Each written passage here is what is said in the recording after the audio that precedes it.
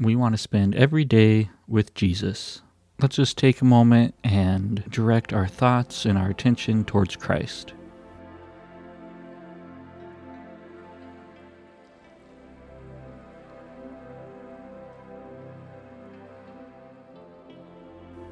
Before we get into our regular 3-minute prayer time, let's take a moment and pray for those on our list. Dear God, I lift up to you my friend, my family member, who does not yet know you. I pray that they may experience your transformative power in their life. I ask that you open their heart to the truth of the gospel and reveal yourself to them in a powerful and undeniable way. May they see your love and be drawn to you as a result. In Jesus' name, amen. Take 60 seconds and thank God for the good things in your life and be as specific as you can.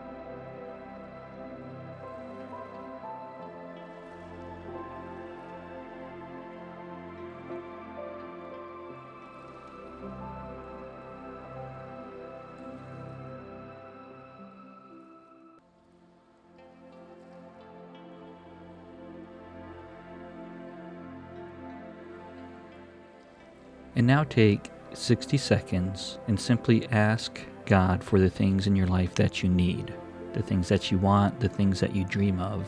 And again, be as specific as you can.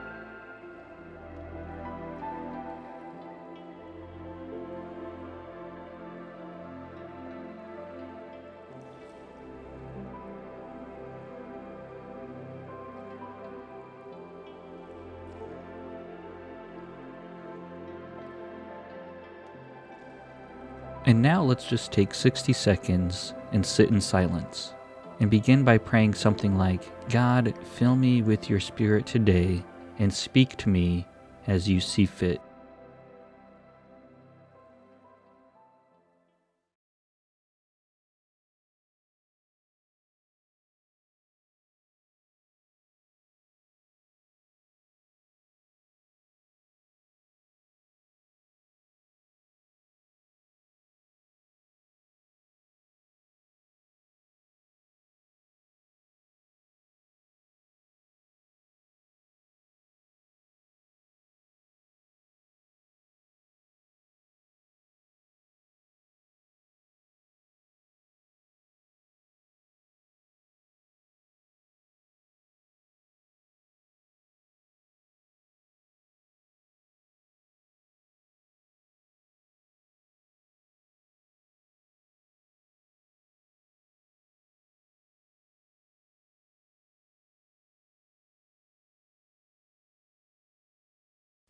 Amen.